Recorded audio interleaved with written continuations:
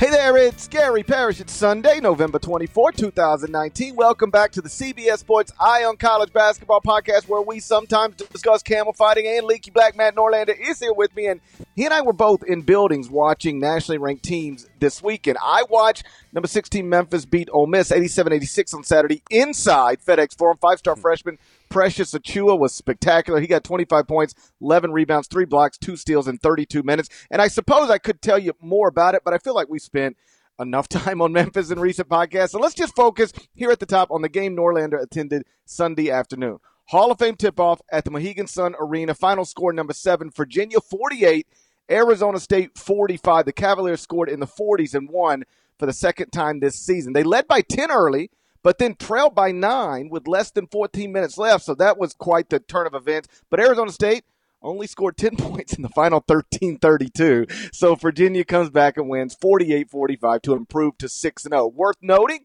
Tony Bennett's Cavaliers now have a 12-game winning streak dating back to last season. So, Norlander, before I get your thoughts on Virginia's win over Arizona State, trivia time! Okay, let's do it. Opening 2-minute trivia time. Okay, so like I said, Virginia now's got a 12-game winning streak dating to last season. And the Cavaliers are 41-3. 41-3 since they lost to UMBC in the opening round of the 2018 NCAA tournament. 41-3. It's incredible. So here's the question. Who handed Virginia those 3 losses, the only 3 losses in Virginia's past 44 games? Okay, 2 are to Duke. Am I right there?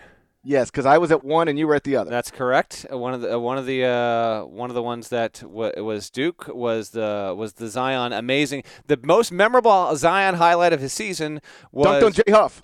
What? Well, yeah, no. But then it was the block. Remember, it was the block in the corner. I think of actually Diakite.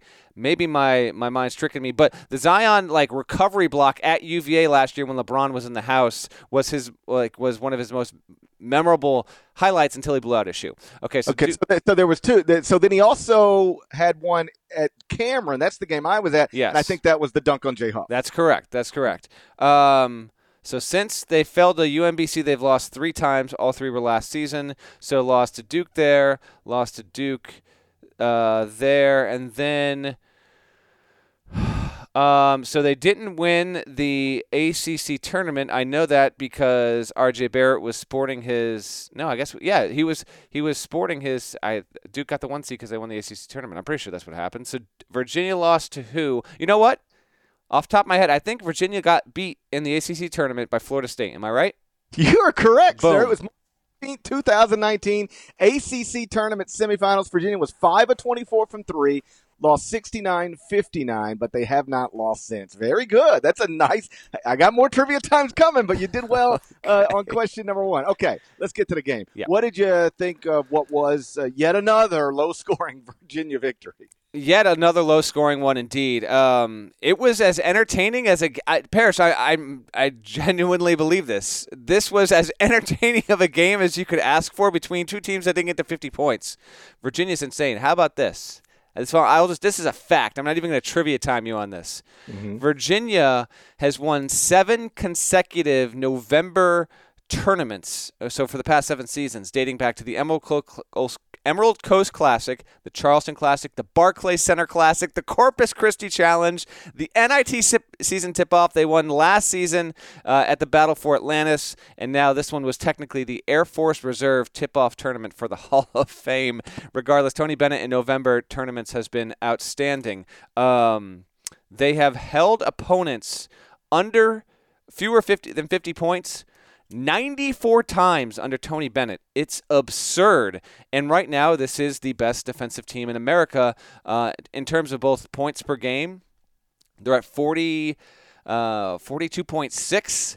And in terms of defensive efficiency at Ken Palm, 79.2 points allowed per 100 possessions. I think I mentioned it a couple of episodes ago. It's hard to envision how that can possibly maintain. That would be by far and away the best defense in the history of the Ken Palm era. It's not even close if they were able to pull that off. And amidst doing all of this, they still maintain the slowest overall adjusted tempo in college basketball. I will note a couple of weird things in this game. Arizona State went on a 19-0 run from the end of the first half into the second half. Parrish, you give me 0.5 over-under teams that go on a 19-0 run against Virginia the rest of this season. I'm easily taking the under. I'd have a hard time believing any team is going to even get to a 15-0 run on Virginia given the way that it plays defense. But I guess if you wanted to encapsulate Virginia, Tony Bennett, this team, this roster, this season, I think it really is the only team capable of being a victim to a 19-0 run, not scoring a point, period, for 9 minutes and 43 seconds, failing to get to 50 points, and still winning the game. That's exactly what Virginia – like, if you take all of those elements and put them together, Parrish, 352 out of 353 teams are losing that game 99% of the time. With Virginia, it's a better than a 50% proposition. It's insane. Dude, you don't even have to get into that many details. If you just said this, the team will be the victim of a 19-0 run and only score 48 points. It's like you can't win that. There's no way to win that game except Virginia did it. Exactly. It's fairly absurd. I will note, by the way, they didn't just win with defense, but they were fortunate in that the freshman, Casey Morsell, he had a career-high 19, played well. Note the name now because I'm thinking 2 years. Like, if Morsell, I think he's an NBA guy before he's 4 years through in Charlottesville. I'm thinking maybe after his junior year he might be good to go. He is, if he can develop into a reliable offensive weapon, really show that he's got a shot, as in like a shot. He's got a great shot at becoming an NBA player. I really like what they're getting out of him. Diakite made a key block late. But yeah, just impressive on the Virginia side. They remain undefeated.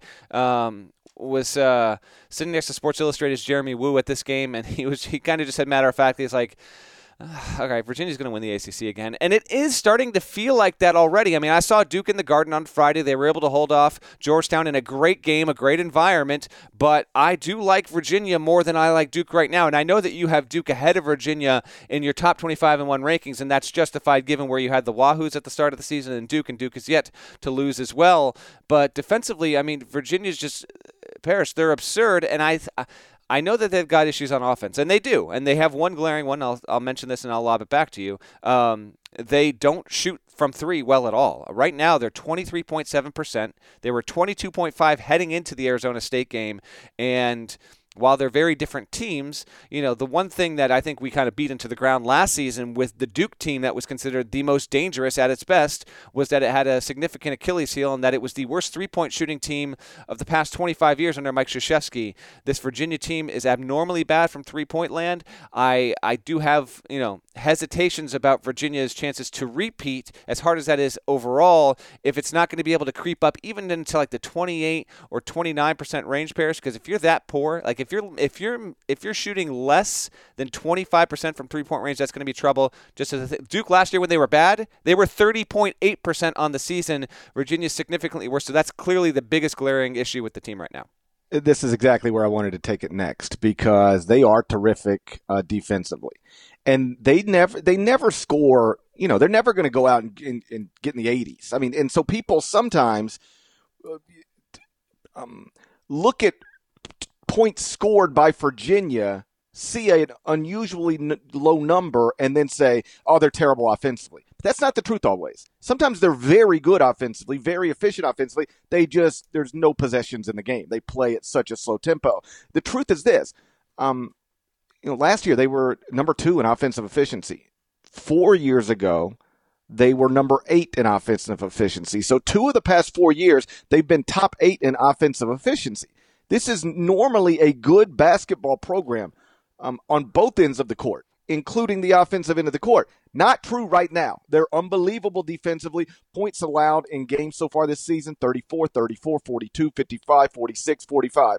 But offensively, they're 66th in adjusted offensive efficiency right now. And if that holds, it'll be the worst offensive team that Tony's had since the 2012-13 team.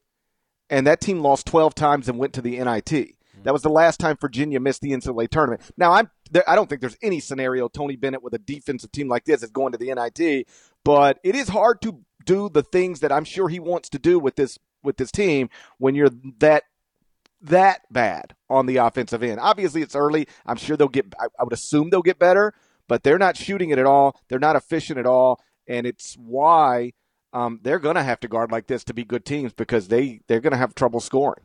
Yeah, no doubt. And like Jay Huff hasn't shot the three as much as I thought he might to this point in the season. He's only taken 6 3-pointers. Morcell's he's had the green light as much as anyone. He's taken 26. Kihei Clark's taken 24. But Morcell is just he's at 11.5% from three. He is, again, that's the biggest thing with him in terms of what he's gonna what he can grow into or will grow into in terms of a pro prospect. Kihei Clark at 33.3%. Just a quick, I don't know if you have anything else on Virginia, but just while we're on the topic, I'll just say give credit to Arizona for playing, I guess, relatively as well as it did. See, Arizona is the kind of team that it tried its damnedest, Parrish, to speed Virginia up. I mean, that's ultimately obviously a losing proposition, but still, if you're a coach like Bobby Hurley that wants to get Virginia as much as you can out of whack, you're going to try and try and try. It worked for a little while there. Now, Remy Martin, I mean, he really is your kind of player, Parrish, and I don't just mean that because he's relatively diminutive. I mean he is just he has a lot of IDGAF about him. I don't give a what, and it can pay off in big ways. I mean, he did wind up with 21 here. I talked with Bobby Hurley after the game. He said there is some risk with his style, but the rewards are really rewarding. So. Arizona State, I don't know if this is an NCAA tournament team or not, but I didn't think that it was going to wind up being within 10 points of Virginia in this game. I was thinking it was going to be along the lines of like a 58-44 kind of Virginia win. It stayed close, had a three-pointer block near the end. It got a lead. So credit to Arizona State, which is 3-2 right now, doesn't have a signature win. It's going to play, get this, it's going to play at Princeton on Tuesday, and then it's going to play at San Francisco, back-to-back road games against mid-major teams. And by the way, this is even like how I praised Roy Williams last year when he played 2 back-to-back road games. Those were like bus trips from North Carolina. The Princeton, I mean, these are flights you're getting on. So Hurley said he's never ran from kind of scheduling ambitiously like this. I don't yet know what Arizona State's going to be, but I will say this. They will be fun, and I guarantee you, Parrish, if we are later in the year when we get to Pac-12, if we're picking, for our 5 for the weekend kind of deal, and we're picking the Sun Devils, I think they're going to be one of the hardest teams to read because they've got a lot of good about them. Defensively, I'm not sure how great they'll be, but they are nonetheless entertaining. I think they'll be one of the wilder teams in college hoops this season. The last thing I wanted to note on Virginia is something you just touched on, and that's the pace at which their games always are played at. It's unbelievable the way it doesn't matter how you play; they make you play the way they play.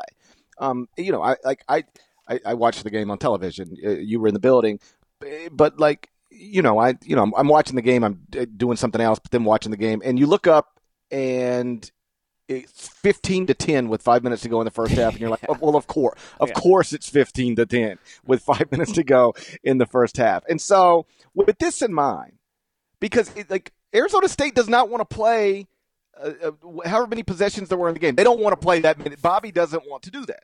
Yeah. And most coaches, when you get into a game with them, you don't want to play at that pace, and you've got these ideas. Okay, this is what we're going to do to try to speed them up a little bit, and it just doesn't work. So with this in mind, I texted an ACC coach earlier today, and I said, hey, just help me understand from your perspective. This is somebody who has to scout for them every season. I said, why do you always why is it very difficult, if not impossible, to get Virginia to play faster, to get Virginia to play at a pace that would be uncomfortable for them? And here's what he told me. He told me 2 things. I thought this was interesting. He said, first off, it's easier to dictate pace by your defense than it is by your offense, and so that's what they do, and they're the best at it. They're great at it. He said the other thing is they make you really work. The other thing under this umbrella, he said they make you really work offensively. It's just, he says, hard to get shots against them early in the shot clock unless you beat them down the floor. Like you get into transition and beat them down the floor and score in transition. He said, but even that's hard to do because none of their guards ever try to offensive rebound. Ever. Shot goes up, guards get back. So even if you grab it, it's you're not beating them down the court. And if you can't beat them down the court, they make it hard to get a shot early, and now you're in a low possession game. He said beyond that, even when you pressure them, because that's the first thing people try to do. They'll say, hey, listen, we're gonna try to pressure them, make them throw the ball around. Then they'll get transition opportunities maybe or open looks early. And what usually happens to teams is then they try to take them, and those teams, they go, well, I can't pass up this open shot, or I can't pass up this good look, or I can't pass up the opportunity to score in transition. So now you've got them sped up a little bit.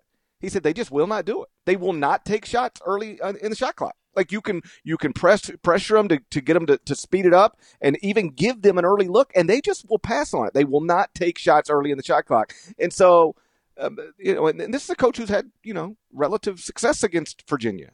And he was like, they're committed to what they do, and they do it fantastically. And it doesn't matter. It doesn't matter the roster turnover. Like this Virginia team, in terms of the players in the uniforms, doesn't look much like last year's Virginia team. But in terms of what they do on the defensive end, it's exactly the same. And what they do in terms of pace and controlling pace and tempo, it's exactly what they do. Yeah, it's right on the money. I mean, it's and what's wilder is it's way, way easier said than done. Because if first of all, this kind of style is not for everyone in terms of the players you want to recruit. I get all that. But if you're the kind of coach that's built to want to try and play like this and play a slower style, to have these kind of results overwhelmingly, like more than 85% of the time, go in your favor, it's absurd. And given what Virginia lost last season, I'm glad we opened by talking, not just because I was at the game, but, Virginia is now approaching nearly 25% of its resume that will be under evaluation when we get to Selection Sunday. Right? It's 6 games through. It's 6-0, and it's gotten a couple of genuine pushes from Vermont, which I think will be in the NCAA tournament, and Arizona, which I don't know if it will or won't be, but if it is, I won't be surprised. And in spite of that, it's just the defense just looks even better than last season. So just a reminder, these are the reigning national champions, and just a reminder, literally more times than not in the past 6 seasons, Virginia has had the best run in the ACC of any program here. So we could well be heading toward that. Just a matter of the three-point shooting, whether they can get on the straight and narrow, or at least straighter than what they have been. If they can't, then yes, obviously, I think that will be an issue. And if they're going to be playing in these kind of games that are, so much lower tempoed, then that's going to get in trouble. And you asked how many possessions. Sunday said 57 as a comparison. The previous 4 games Arizona State had played, 83, 79, 84, 75, and a drop down to 57. I mean, that's like sitting in a sauna and stepping out into the mid-fall air there. That's a drastic change of pace for Arizona State, which obviously would prefer to get many more runs in than what they did on Sunday. All right, let's move on to another game, because the only game this weekend between 2 teams ranked in the AP poll, it happened on Sunday afternoon. It was number 17 Villanova against number 24 Baylor. It's the title game of the Myrtle Beach Invitational. Baylor wins it 87-78, largely because it was 11 of 19 from 3. That's 57.9%. That's excellent. Bears are now 5-1. Lone loss is a 1-possession loss on a neutral court to Washington. So Scott Drew, it appears at least, is on the path to the NCAA tournament for the 6th time in a 7-year span. And it is one of my favorite college basketball stories. And I feel like we touch on it at least 3 times every season. We do, but let's play the hits again. The way Scott Drew turned into one of the most inconsistent winners in the sport. Because earlier in his career at Baylor, it was an incredible rebuilding job. First, he's dealing with NCAA sanctions. A player murdered another player. All right, so it's funny it's not funny. I don't mean to say it's funny, but when you think of what other NCAA scandals are, Silvio De Sousa's guardian might have gotten $2,500. It's like at Baylor, a dude shot another dude. All-timer. Yep. So that's what he was taking over. I don't think anybody starts winning there quickly, but it was bad for a while. I think first 4 seasons in the Big 12, he was 12-52, and everybody got their jokes off. Like he was in over his head, and he has turned that around, which is amazing, independent of anything else. But if you're putting together a list of the most consistent winners in college basketball, Scott Drew's got to be on it somewhere. Yeah, again, now Baylor was just a reminder, okay, it was expected to be a top 3 team in the Big 12. It's good to see Baylor get this kind of win to validate that. Baylor had brutal. It's had brutal eligibility and injury issues over the past 2 seasons. Now the Bears got into the tournament last season in spite of that with a 9 seed. 2 years ago, I mean, Scott Drew was bailing water by the week. Only won 19 games, only in quotations there. Otherwise, from 2014 on, it's the 6 seed, 3 seed, 5 seed, 3 seed, 9 seed last season. And then if you go even further back, there were a couple of Elite Eight runs overall. So yeah, Baylor is looking. I mean, it's looking the part right now. You get a win like this, big game, neutral court game against a Villanova team that could wind up being the best team in the Big East overall. Yeah, I mean, that's a significant development for Baylor, who we have not seen the last of in non-conference. When we talk about some of these teams that are in that top 25, top 30 range overall, they'll drift off our radar for 3 or 4 weeks because just a simple function of the schedule, Parrish, obviously. Like, if you're a top 25 team and you're playing unranked teams and you're kind of beating them as expected, there's not much reason to talk about you. Baylor's the opposite. I mean, they're going to get Arizona at home in a matter of a week and a half here. They're going to play Butler as well. So I'm eager to see what more this team will do. Top 15 at KenPom. And, yeah, it's Scott Drew and what he's been able to do has just not really in the grand scope of it it's not nothing short of incredible. Like, overall, like so many other guys, if they had taken that job, understandably, might not have lasted 4, 5, or 6 years. He's going on well over a decade and has established Baylor to the point where its fan base, pretty much 75% of the time, is expecting to get to the NCAA tournament. If you really step back and look, and for Baylor to do that, like, a really impressive job and a fantastic win over what I think will be a very quality Villanova team by the end of the season. It actually is exactly 75% over the past 12 years. The 12-52 in the Big 12 in his first 4 seasons, 8 NCAA tournaments in the past 12 seasons. So that is not 75%. I apologize. It's okay. It's all right. You know what? You mentioned how we go into this like 2 or 3 times a year. It's like 10 or 12 times a year that you miss out on good math. So I like that you're keeping that up with us. 8. Do you know what that is? Do you know what percentage that is? Do you know what 8 out of 12 is? 8 out of 12 would be, is that 66%? There we go. 66.6 repeating, if you want to be exact. Of course, right. It's the old 2 out of 3, which is vastly different than 3 out of 4. But whatever, you get the point. 8 NCAA tournaments in the past 12 seasons, 4 Sweet 16s, 2 Elite Eights. And here's the other thing that's interesting about it. One of the reasons people got their jokes off early, it was first because they were 12-52 in the Big 12 first 4 seasons, and then he was recruiting at an extremely high level, like 5-star this and 5-star that, and wasn't doing what people thought you were supposed to do with that level of talent. And now he doesn't really get players like that anymore. Like, they're not recruiting. Scott doesn't recruit at the level now that he recruited at very early in his career, and yet the results are still rock solid. So you can go up and down that Baylor roster. I don't know how many of them were 5-star recruits or even 4-star recruits, and I don't know how many of them are going to play in the NBA, but there's a damn good college basketball team, and Baylor is consistently a damn good college basketball team. It's impressive stuff.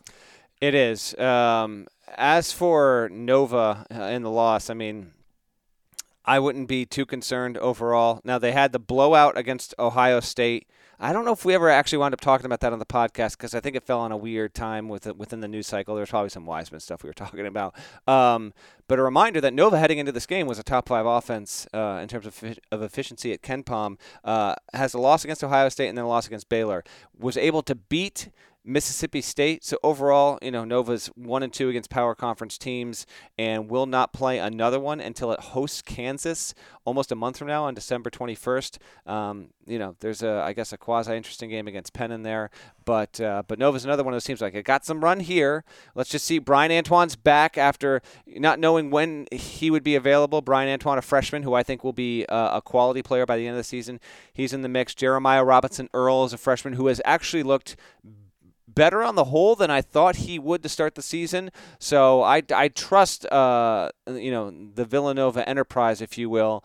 But last year it dropped 2 games, you might recall. See, losing 2 out of the first 6 is not common in recent seasons, obviously. Last season, Nova wound up getting good, but you'll remember they They got bludgeoned by Michigan, and then they dropped that game against Furman, which was aberrational because prior to that, I mean, literally the previous 7 seasons, they had not lost more than one game in their first 6. So Nova's taken an unusual back-to-back seasons here with a couple of hiccups, but I'm not concerned about them. I still think that they're going to clearly look like 4 seed at worst when we get to Selection Sunday.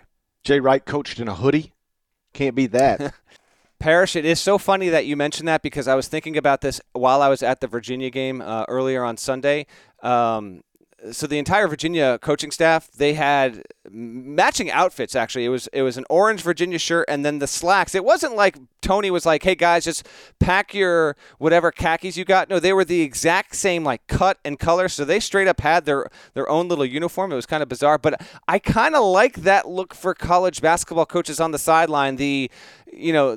Basically a nice pair of slacks and then what we see the coaches in when they're recruiting every summer. I don't have an issue with coaches wearing ties and shirts and all that stuff, but I feel like I'm hearing more and more like, why do these college basketball coaches got to wear these full-on suits? If they want to, I don't mind, but I actually think it works really well. Like baseball managers look ridiculous. We've come to completely agree on this. Football guys are wearing whatever is weather appropriate, and NBA and college basketball, it's more like wear the suit thing. So it's just interesting you mentioned the hoodie might be a little too lax, although if you're Jay Wright, you can wear whatever the hell you want. But I kind of dig the little less casual, but still, sartorially appropriate look. I thought Bennett and them nailed it, and then obviously Wright takes it to a next level with the hoodie.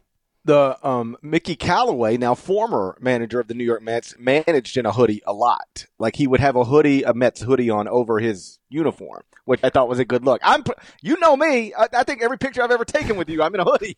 so I'm pro hoodie all the time. I hear you. I'm not anti-suit, but I think coaches, when they look a little more relaxed on the sideline, even if it's just no tie, suit, no tie, or nice collared shirt, and then if you want to take it really down a level, hoodie, like I'm fine with it.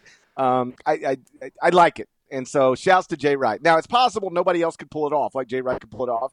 Jay could be in a tank top and look great. He's Jay Wright, for crying out loud. But look sharp, Jay. You look sharp in your hoodie if you're listening. Shouts to you. All right, so it's still early in the season, obviously, but this freshman class has been awesome so far. I don't know if you noticed. We're going to get into that next, but first, check this out.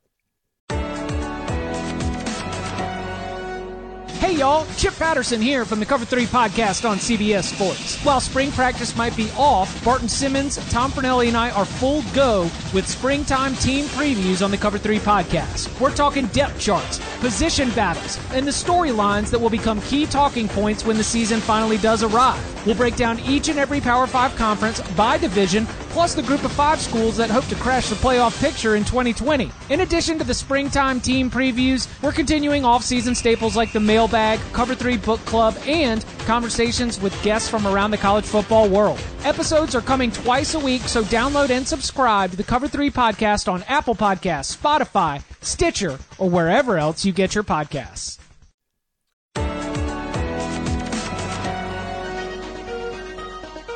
There are no sports going on right now. None. I never imagined times like this happening, but here we are. And because we're all in this together, Nothing Personal with David Sampson carries on. We will carry on every Monday through Friday. We will keep breaking down this widespread and lasting impact of the coronavirus and provide updates and insight on these unprecedented events. I mean, in my 18 years as president of a Major League Baseball team, I saw some crazy stuff, but nothing quite like COVID-19. It's brought the live sports world to its knees. And I promise to decode the BS in sports, and that's never been more true than right now. You need to know what's happening. Download and subscribe to the Nothing Personal with David Sampson podcast on Apple Podcasts, Spotify, Stitcher, wherever else podcasts are found. And remember, it's just business. It's nothing personal. So there is no Zion Williamson in this freshman class. There might not even be an RJ, but the high-profile freshmen have mostly been awesome so far. Let's run through a few of them real quick just to make sure people properly understand exactly what these high-profile first-year players have been doing. The number one ranked recruit in the country, according to 24/7 Sports, that was James Wiseman. He's obviously suspended right now by the NCAA, but before he got suspended, he was awesome. 19.7 points, 10.7 rebounds, 3.0 blocks, and 23.0 minutes per game. He had the number one player efficiency rating in the country. Memphis is 5-1 ranked 16th in the AP poll. The number 2 recruit in the country, it was Anthony Edwards. He's averaging 19.3 points, 6.0 rebounds, 4.0 assists, 2.8 steals in 29.0 minutes per game. Georgia is 4-0 with a win over Georgia Tech. Number 3 recruit, that was Isaiah Stewart. He's averaging 15.8 points, 6.6 rebounds, 2.0 blocks in 29.2 minutes per game through 5 games. Washington is 4-1, playing later on tonight, ranked 25th in the AP poll. So they should move to 5-1 Sunday night with a win over San Diego, unless something goes bad wrong. Number 4 recruit, Cole Anthony. 22.8 points, 8.0 rebounds, 4.5 assists in 35.0 minutes per game. He's got UNC off to a 4-0 start, ranked 5th in the AP poll. RJ Hampton was the number 5 recruit. He's a professional in New Zealand. But you go on down the list, it's pretty impressive. Duke's Vernon Carey and Cassius Stanley. Arizona's Nico Mannion and Zeke Naji.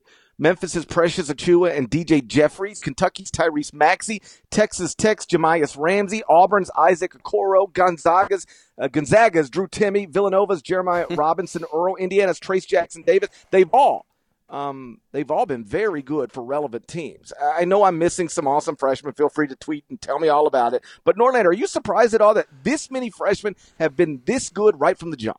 This good right from the jump, yes. But when I was examining, when we did our top 101 list, and then Kyle Boone and I do the Frosh Watch, which will make its debut not this Tuesday, but 9 days from when we're recording this, kind of looking at what kind of freshmen we thought would be impact players. I did think heading into the season we were going to have a stronger freshman class from a production standpoint than maybe was being hyped up as. And part of that's a function of normally once you get past the top 5, 6, or 7 guys, you're just not going to see a lot of run beyond hyper coverage of these teams from team sites, even from the 15th ranked guy in a class. Now, you were definitely rolling there. And all the guys you mentioned, legitimately, they are making big immediate impacts. What I will be interested to see is as we move along, does that sustain? Because I think for the most part, it probably will, because normally when you have, outside of a given, say 4 to 6 guys in a freshman class in a given year, you'll see other guys kind of just ease into the groove. Once you get into conference play, they might be getting a bit more consistent minutes, and we see how freshmen can become more reliable, on January 29th than maybe they are on November 29th. That hasn't really necessarily been the case this year. That's to me, obviously, that's a fun thing. I actually like the fact that college basketball, even though I know this can be to its detriment in terms of national appeal and trying to keep up with the guys and on the teams and all that, whatever, all that stuff, get it out of my face. I actually like how we are finding out new stories with new players here, and it provides just more storylines, more surprises with teams. And again, many of these teams are of top 25 caliber, which makes it all the better. They're on the flip side of this. There are some high-profile freshmen who aren't off to great starts, and you saw 2 of them Friday night in the Garden. Wendell Moore is a projected first-round pick. He hasn't done a whole lot at Duke, playing 20 minutes a game, averaging 8.5 points. And then Matthew Hurt, got benched on Friday night against Georgetown. Is that true? Yeah. So, yes. I mean, I asked, that was the last question Krzyzewski took at his press conference. I asked it. I said, Matthew Hurt didn't play a minute in the second half. Why was that? And he basically said, Joey was just playing. Joey Baker was just playing a lot better. And he was. Joey Baker had the best game of his career against Georgetown.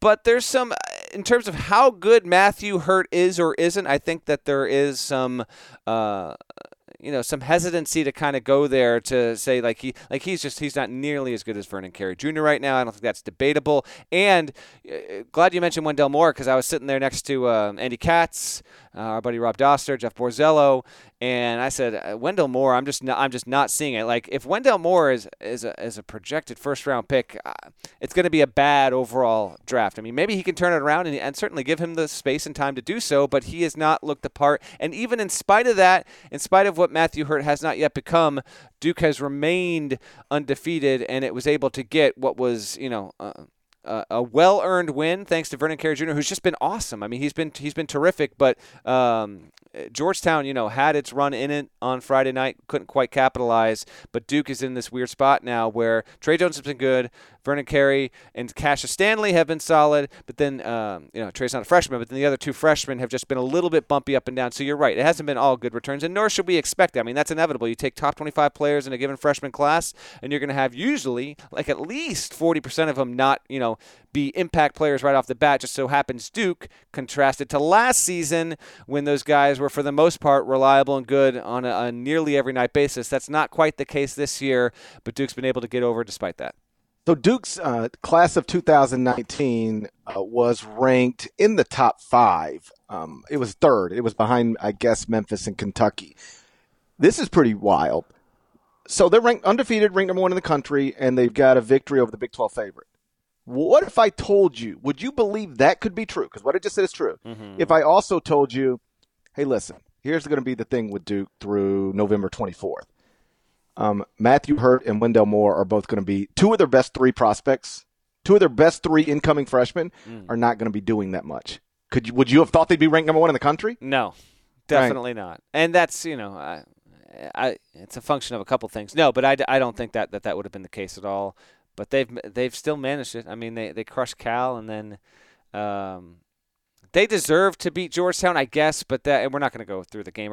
Georgetown got a great environment. So many log rats from Duke and Georgetown in the building. It was amazing to kind of look out and see these guys in their sweaters just all pumped up. But Georgetown got a brutal whistle, and I actually thought Patrick Ewing was going to get tossed. That was some good energy. But yeah, credit to Duke for, again, when you're Mike Krzyzewski, though, these kind of things they wind up happening. Okay, there's a reason why he's considered by many to be the greatest college basketball coach of all time, because they still have plenty of flaws, but are still 6-0 and will not face a real challenge until they go to Michigan State on December 3rd. We'll preview that down the road. But as things stand right now, you tell me Duke's playing at Michigan State the way I've seen it play for the majority of the first 6 games of the season. I'm telling you, Michigan State's going to win that game with a little bit of ease.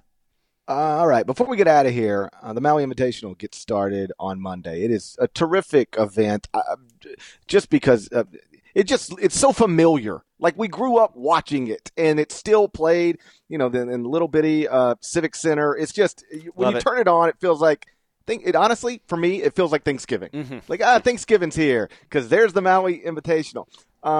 It's an 8-team field that's not quite as good as it was last year when I was there for the first time, and I hope not the last, and watched Gonzaga upset Duke in the title game. Last year's Maui Invitational had 3 top 10 teams.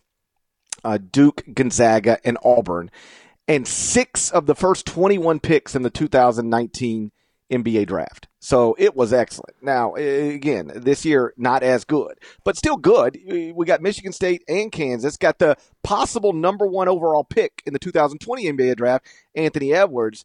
But Michigan State and Kansas are the only ranked teams in the event this year. So, Norlander, let me ask you this. Yeah. Can you reasonably imagine anything other than a Michigan State-Kansas title game? Reasonably? No. Impossible? Right. Of course not. This is the year. Parrish, I am so with you, and I know that there are literally thousands of people listening to this podcast on their Sunday nights or Monday commutes or whatever that identify with this. Be it at 2:30 in the afternoon or when you're, easing into the evening on a Wednesday night, Tuesday night, Maui that is the trigger to my sensors that Thanksgiving is here. I love it. I adore this tournament because how much it had an impact on me growing up, and loving college basketball all the more so because of it. And then it's just, in most seasons, in most years, the tournament does deliver. And that's obviously partly because you have great coaches and great teams, obviously. But there's no guarantee you get great games. Maui just has a way of doing it. Last season, it was clearly the best of the November-December tournaments. This year, Battle for Atlantis has that. We'll get to that later in the week. For those that might not quite remember, Battle for Atlantis kind of takes the torch from Maui, and when that ends, the other one begins here. I cannot see it's hard for me to envision anyone but Kansas and Michigan State getting there. As a reminder to listeners, if you're trying to kind of map out what we're getting here, Virginia Tech, Michigan State is a quarterfinal matchup. That's the first one of the day, I believe, right? No. First one is Georgia-Dayton, which is interesting because you've got Anthony Edwards versus Obi Toppin. They don't play the same position, but Obi Toppin out of Dayton's he's going to get drafted in 2020. I'm getting more and more sure of that. He is an awesome, awesome player. that's a toss-up game. So for the college basketball diehard, that's really good. Then you get Virginia Tech, Michigan State. Michigan State should win without too much of an issue there. Kansas will play Chaminade. Now, remember, Chaminade is now on an every other year cycle with this. The purist in me loves when Chaminade's in the tournament because every blue moon they get an upset. Chaminade beating Kansas would be it's like unthinkable, but it'd be, if we get a Chaminade win, that's always a fun little thing. I like when Chaminade's in the tournament, even though the years it's not. The bracket obviously is stronger because you've got 8 D1 teams now. We have 7, and then BYU, UCLA.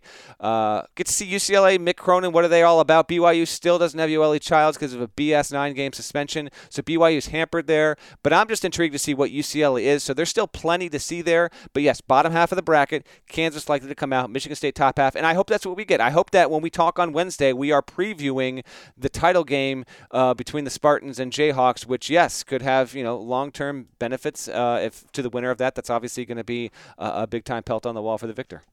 I mentioned Michigan State and Kansas are the only ranked teams in the field. It's even more drastic, the drop-off after those two, if you go by the KenPom ratings. Michigan State's number 1 at KenPom right now, Kansas number 7, and then the next highest-ranked team, Virginia Tech at number 42. Then Dayton, actually number 43, number 53, Georgia, number 62, BYU, number 73, UCLA, number 104. That was as of early Sunday 104? evening. I'm sorry? You said UCLA is 104? 104. If you would have asked me blindly where Virginia Tech is in KenPom and where UCLA is, I would have said Virginia Tech's like 65, and I would have actually thought the UCLA was around 60. So that's way, way, way lower than I thought for UCLA. So to Parrish, with what you just said, UCLA is the lowest rated Division I team in the field? Correct. Okay, my question to you, is UCLA going – so Chaminade loses all 3. Is UCLA – they're on the same side of the bracket, so that can't even work like that. Do you think UCLA will UCLA BYU? I mean, I think that they're going to beat BYU. We don't have to make picks. I'm just surprised by that number. I'm just shocked by the number. I can't believe they're that low. Yeah, I two things on this. I can't believe UCLA. I don't think UCLA is as bad as that number suggests. And I also don't think Virginia Tech is as good as this number suggests. I would definitely agree with that. Although Virginia Tech has looked solid to start the year. Mike Young's done a great job immediately, but this is obviously, I mean, when you play who they played, now you go and play Michigan State in Maui. It's definitely it's a big step up. But if we get Kansas, Michigan State on Wednesday in the championship game, it's like a Champions Classic consolation game. That's a great. You know what? You're absolutely right. It's like the third place game. You're right on the money with that. You're absolutely right about that. Hey, by the way, Kansas lost to Duke, Champions Classic. Michigan State lost to Kentucky. It's a third place. The Maui Invitational has turned into the third place Champions Classic game. That's too funny. By the way, on the note of KenPom here, we don't have to get into how I had a better record with picks than you over the weekend. Like, the listeners can figure that out, or I'll just remind it. But how about this? You ready for this? Mm-hmm. We had the last game was the Sunday night game between Kentucky and Lamar, and it was a 25-point spread at KenPom when we did the pick because we didn't have the lines there. The projected finish at KenPom was 82-57.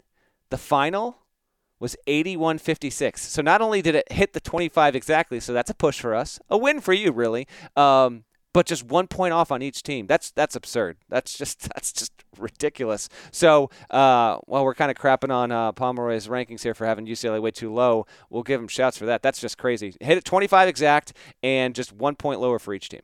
First off, speak for yourself. I would never crap on anything to do with KenPom.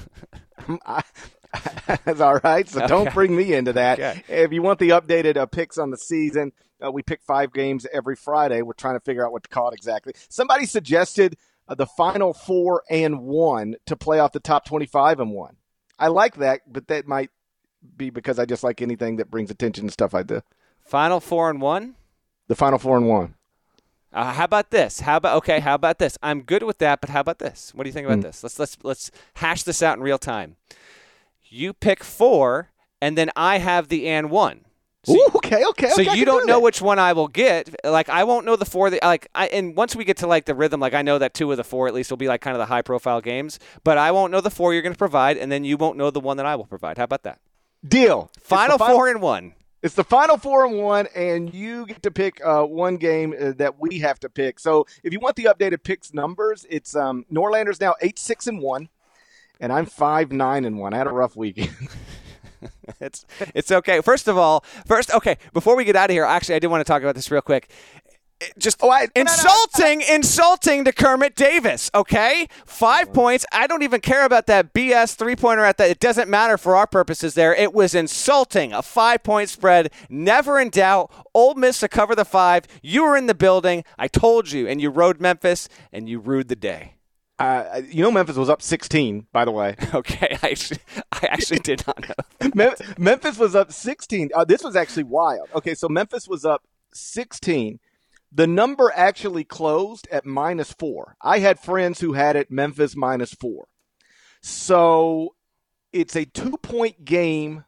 No, it's a 3-point game. Let me make sure I've got this right. It's a 4-point. It's a 4-point game, right? When you hit it's a 3-point game late. Okay, Ole Miss is coming down. 5-6 seconds to go. Breein Tyree's got the ball. Memphis does the foul up 3 thing. Yeah. Except, go watch it. He was shooting motion. They got away with one, man. Kermit lost his mind. He handled it properly. After the game, he was like, somebody asked Kermit about it. Like, did you think Breein was in the shooting motion? And he was like, I'll let Breein answer that. And so Breein Tyree, Game of Thrones character, of course, right. He says, I heard their coaching staff yell foul, foul, foul. So when I heard them yell foul, foul, foul, I went to shoot it. And so, yes, I was shooting it, but it was a bang, bang. And I'll give Penny credit, too, and the Memphis players, Alex Lomax, because they were like, Penny was like, I was nervous. Like, and Alex Lomax was like, I messed up.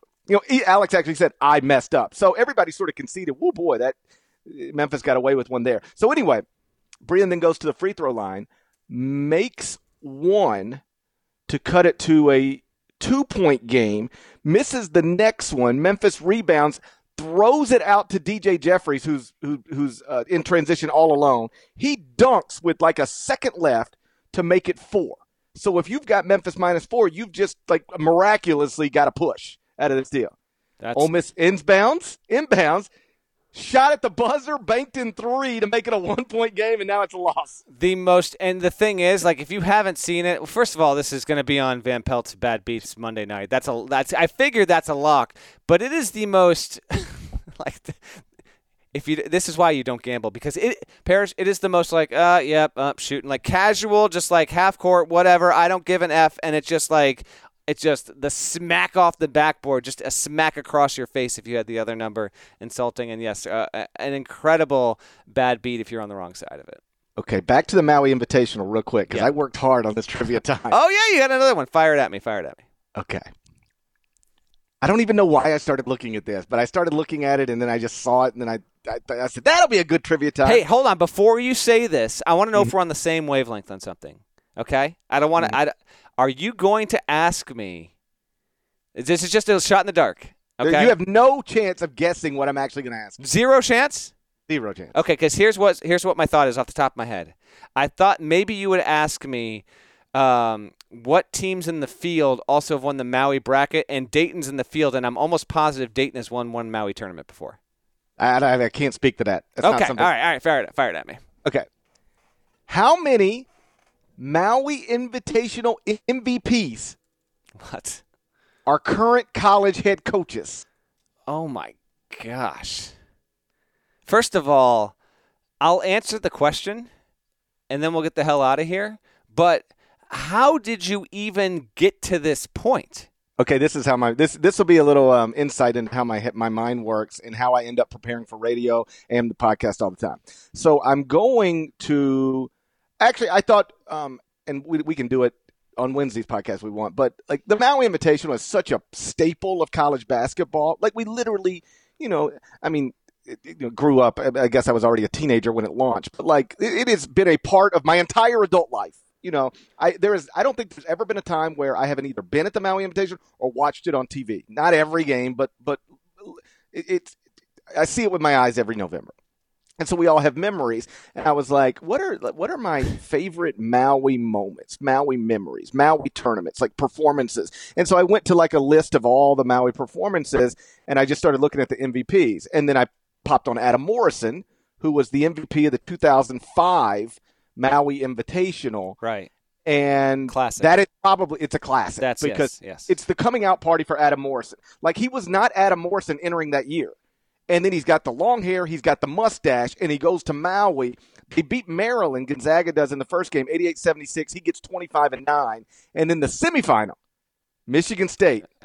It's a 109-106 3-overtime game. Adam gets 43-7. Yes. In that one. Gonzaga wins it. Maurice Ager goes, he gets 7 3-pointers, finishes with 36 points. It's a classic Maui Invitational game. And then they go to the title game. And they lose to UConn 65-63, but Adam got 18-5 in that one and was named the MVP. And it was interesting. So last year was my first year going to Maui. And I'm in the media room, and guess who's like sitting right next to me? Good old Adam Morrison. Adam Morrison, because he now does color for Gonzaga Radio. And I actually know Adam a little bit, but we total like random night. He and I and Dan Dickow went out in Spokane. It was like the weirdest night. It was like I ended up. Blake Stepp didn't want in. Like, no, Blake Stepp was not there. It was totally random. It was like I was at Mark Few's house on a night before a game. It was a Friday night. They're playing Illinois the next night, and Mark's like, "Well, just come on over." He was like literally playing Go Fish with his kid, like 4-year-old at the kitchen table. He was like, "Come on over, play cards with us." I thought maybe they're playing cards. It was actually a Go Fish game with a 4-year-old. So we sit down, and then Dan Dickow comes over, and I think I knew Dan a little bit, and he was like, "I'm going out," and Mark's like, "I can't go out. I'm with kids." And Dan's like, "Well, why don't you just roll with me?" And I said, "Sure." And then he was like, "We'll call Adam." And I was like, "Adam?" He's like, "Yeah, Adam Morrison." I was like, "Okay, cool. That'll be cool." And so he calls Adam. And next thing you know, me and Adam and Dickow are out all night long. So I got to know Adam a little bit. And I promise this isn't just like some humble brag story. But I'm sitting with him as worlds collide. Everything. I'm sitting with him last year, and it just sort of occurs to me. Here's Adam Morrison back in Maui for the first time since then. Mm-hmm. And this is where it all started. Like where he became a college basketball icon. Everybody will remember Adam Morrison forever. It happened right there in that building. And so he and I talked briefly about that. So anyway, I'm looking at all that stuff. Mm-hmm. And as I'm looking at the MVPs and I see Adam Morrison, I just start looking at the MVPs. And I see another name. And I go, "Oh, wow, I don't remember him being the MVP, but he's a college coach now." And I was like, I wonder how many college coaches have actually been Maui Invitational MVPs. And I went through the whole list, and I found the number. That's how that happened. Okay. Classic Parrish there. How many coaches are we at, just so I know? How many? I'll give you the number, then you try to name them. Okay, because I don't like. Are we at 2? Or are we at 9? The number's 4. There have been 4 Maui Invitational MVPs who have gone on, who are current college head coaches. Okay, and I know that the tournament is now it's 34 years old because I wrote a piece for Sports on Earth on the 30th anniversary in 2014. So we're going back to like early 80s. It started in 1984. Boom, exactly. Yeah, so it's 35 years old now. Okay, yeah, that makes sense. Okay. So I did grow up with it. It started when I was 7 years old. There we go. 17, that's right. Okay. So the fact you asked this, is Bobby Hurley one of, I just saw the guy today. Is Bobby Hurley one of them? That's great. I was going to tell you just saw one of them today. Bobby Hurley is one of them. He was 1992 co-MVP. And coincidentally, co-MVP. He was a co-MVP of the Maui Invitational in 1992. But I believe that is one of only 2 times that it's 3 times. One of 3 times that there have been co-MVPs. One time, this is weird. So if you look at it, you go to 1987. I don't even know what this means. You look at tournament MVP. So like one year, like 1985, it's Dale Curry. 1986, it's Will Perdue. 1987, it's the entire Iowa team. I don't even know it. Okay, so one of my guesses is Steve Alford. I guess. Well, what do you mean you guess? He's on that team and he got it. Does he not count? Steve Alford? He played for the Iowa team in '87. I'm actually out of my mind. He played for Indiana. I'm like, he coached Iowa. He didn't play for Iowa. Oh, my gosh. He coached Iowa. Oh, my gosh. He played for Indiana. What am I doing? That's your 75%. Oh, that's horrendous. Podcast. First of all, you were going to accept my answer as correct there for a good 10 seconds. I was like, hell, man. I honestly, as I'm thinking, I'm like, well, maybe Alfred transfer for some reason. I don't know. Oh man. Yes, he played for Indiana. He coached Iowa, so he would not have been the entire Iowa team. First of all, hold on. The entire Iowa team got the MVP. The entire 1987-88 Iowa team. Got the MVP that year. Tom Davis was the head coach. It looks like B.J. Armstrong was on that team. B.J., yeah. Shouts to B.J. Armstrong. There we go. Future Chicago Bull. Trivia time. Guess who was the lead assistant on that Iowa team when the entire team was named MVP of the Maui Invitational? First of all, it's an absurd impromptu trivia time. We're in the middle of a trivia time. We just inceptioned ourselves. Trivia time. The lead assistant on Iowa in 87-88. Is it relevant to someone coaching in this year's tournament? He's an SEC coach right now. Head coach. Bruce Pearl. Boom. Exactly. Okay. Okay, so now we're back. So we know which 4 coaches have been Maui Invitational MVPs, and now they're current head coaches. In '92, yeah, you said it was but there's no one else that was on that Duke team. MVP. The other MVP in the 1992 event is also, just like Bobby Hurley, now a current head coach. Right, but there's no one else on that Duke team. There's no one else on the Duke team that's a head coach. Because one of the co-MVPs was not from Duke. It was from one of the losing teams, but he was so amazing that they made him a co-MVP. Okay. Adam Morrison was on a losing team, but was right. the MVP. All right, that's right. I'm just thinking that Hurley was like awesome with Grant Hill or something. Just 92? Who was awesome in 92 that's a head coach? How about that? Let me give you a hint. Yeah, give me, because I'm having fun with this, but we're going on like I tend to. And the hint, we'll get it immediately. You watched one of the co-MVPs coach today. Yes. I watched the other coach yesterday. Penny Hardaway. Yeah, it was Penny Bobby Hardaway. Wow. Okay. So Bobby Hurley and Penny Hardaway, co-MVPs in 1992. There are 2 more. Are they after 92? Yes. One was in 93. One was in 97. One is currently coaching in the Atlantic 10. The other one's coaching in the Big East. This is one of your top 5 trivia times ever, by the way. This is fantastic. A-10, Big East. So current A-10 coaches. Hold on. It's not Aaron McKee. Hold on. It's not McKillop. It's definitely not Mike Rhodes. Dude, can you imagine Bob McKillop winning the Maui Invitational MVP in '93? It'd be like 50. What if a 50-year-old Bob McKillop was the MVP in 1993? It's not David Cox. It's not. Oh man. It's not LaSalle's coach. Okay, I'm gonna tell you. Come on, no, I want to get it. I want to get it. Hold on, I'm going through the league. It's not Chris Mooney. No way, it's Chris Mooney. Hold on. As soon as the name pops in your head, you'll go, okay, of course it's him. Hold on.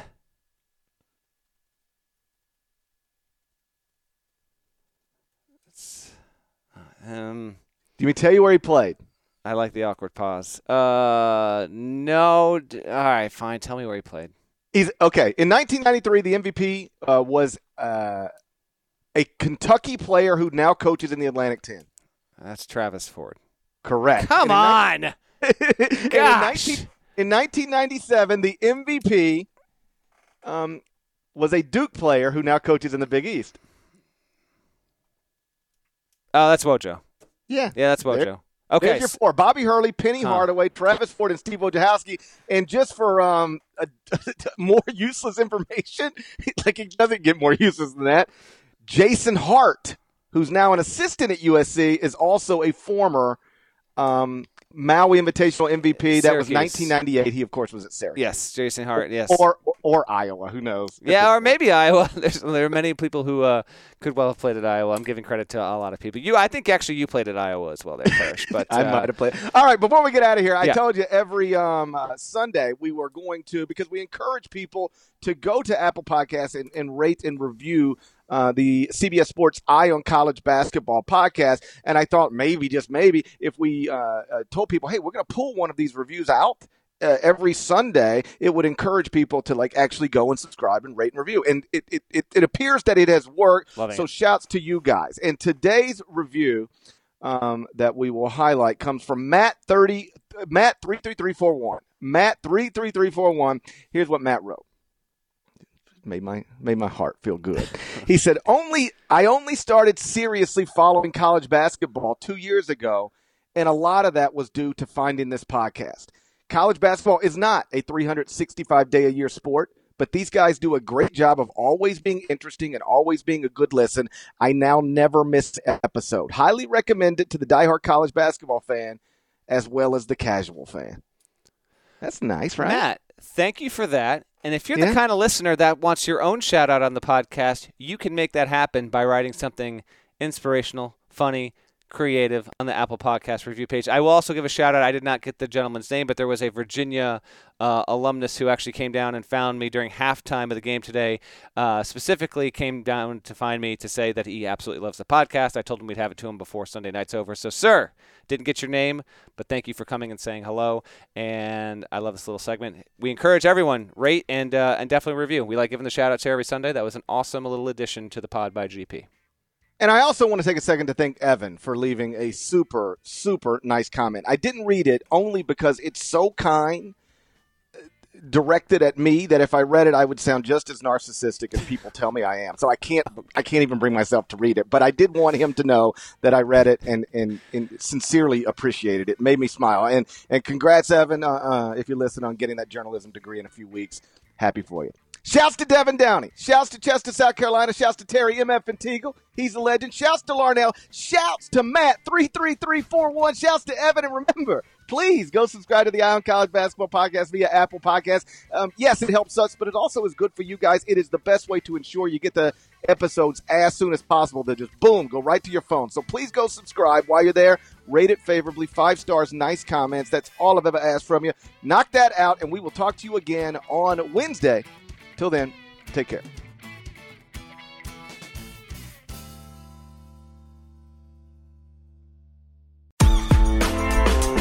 My name is Connor Tapp, and I'm here with Trey Scott, my co-host on the College Football Daily, a podcast from 24/7 Sports dedicated to catching you up on and breaking down the day's college football news. Every Monday through Friday, from here to eternity, we are adding depth and context to the biggest headlines in college football. But we're also diving deep into topics like the Iowa Hawkeyes' secret sauce for developing NFL linemen and what the era of big money conference TV networks means for schools like Boise State. So if you share our point of view that college football has no offseason, subscribe to the College Football Daily now on Apple Podcasts, Spotify, or wherever you listen to your podcasts.